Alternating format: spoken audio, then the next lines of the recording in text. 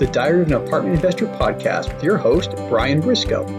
In this podcast, we bring some of the top professionals in the apartment investing field to discuss various aspects of the apartment investing journey, with the sole purpose of educating listeners to make wise investment decisions.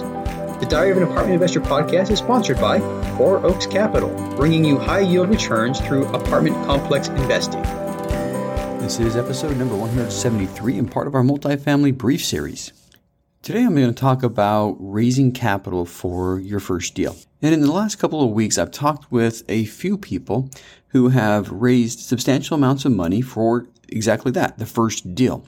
And there's a couple of common trends that I would like to point out that I think have really boosted people's ability to raise capital.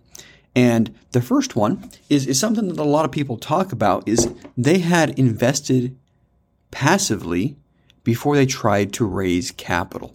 And this helps for a lot of different reasons. Number one, when you invest passively, you've gone through the exact same steps that you're asking somebody else to go through. So you're able to see things from a passive investor lens. You're able to see what it takes to vet sponsors, to vet deals, and everything else. But not only that, I think that one thing that sets a couple of people apart is after they invested passively, they told their friends and family what they were doing. Not to raise money, but just, hey, I'm really excited about this. I just invested in real estate. And then when the returns come in, they can talk about the mailbox money, the returns, the passive investing.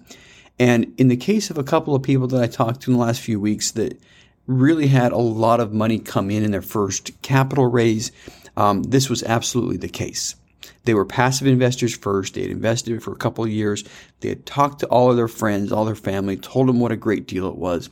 And then when they started capital raising, they didn't have to convince anybody of how good it was to invest in multifamily real estate because they had already done that.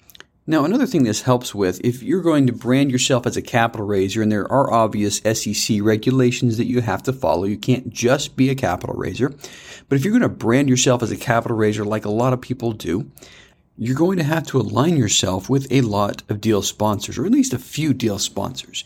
And going back to these conversations I've had in the last week is people who've invested passively first already have a relationship with some sponsors. And if you've invested passively with one or two or three sponsors, when you want to start getting GP slices and you want to start bringing your friends into a lot of deals, the natural place to go is to the sponsors with whom you've already invested.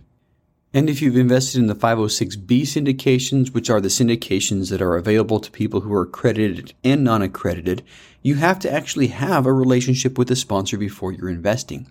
So once again, this idea of passively investing before you try to raise money for a deal and get a GP slice that way, it's going to help you in several different ways.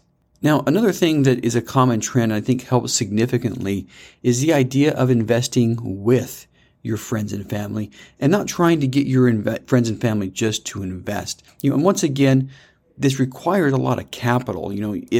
And maybe at the end we'll talk a little bit about how to do this if you don't have that sack of cash in the bank. But it's a lot different story if you're going to your friends and family and you're saying, I'm going to invest $50,000 in a deal with this sponsor. Would you like to invest with me? And once again, talking with many people who've raised, hundreds of thousands and millions of dollars for real estate deals, this is also something that is very common, is that they are also investing their own money. Why does that matter? Well, if someone sees that you're willing to put your own money on the line and that you trust the deal and you trust the sponsor enough to invest your own money, they'll be much more likely to invest with you in the other deal.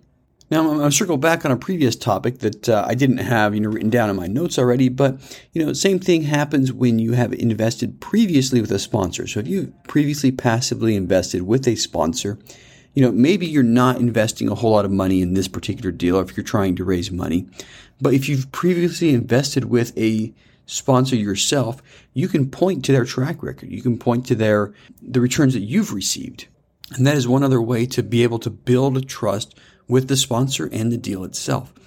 And now time to circle back on a different concept. What if you haven't been able to passively invest, or what if you don't have enough money to invest passively in a deal and you still want to try to raise?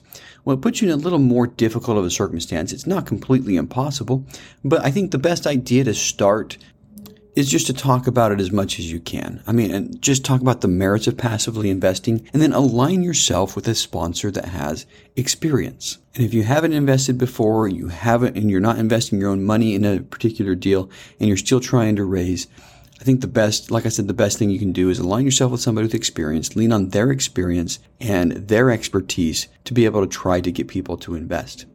And that's it for today's super short episode because, well, in about an hour, I'm headed to the Pentagon to my retirement ceremony, and it's been kind of a busy day. So we'll see you on Friday with another Ask the Expert episode that's going to be released, at which time I will be Mr. Brian Briscoe.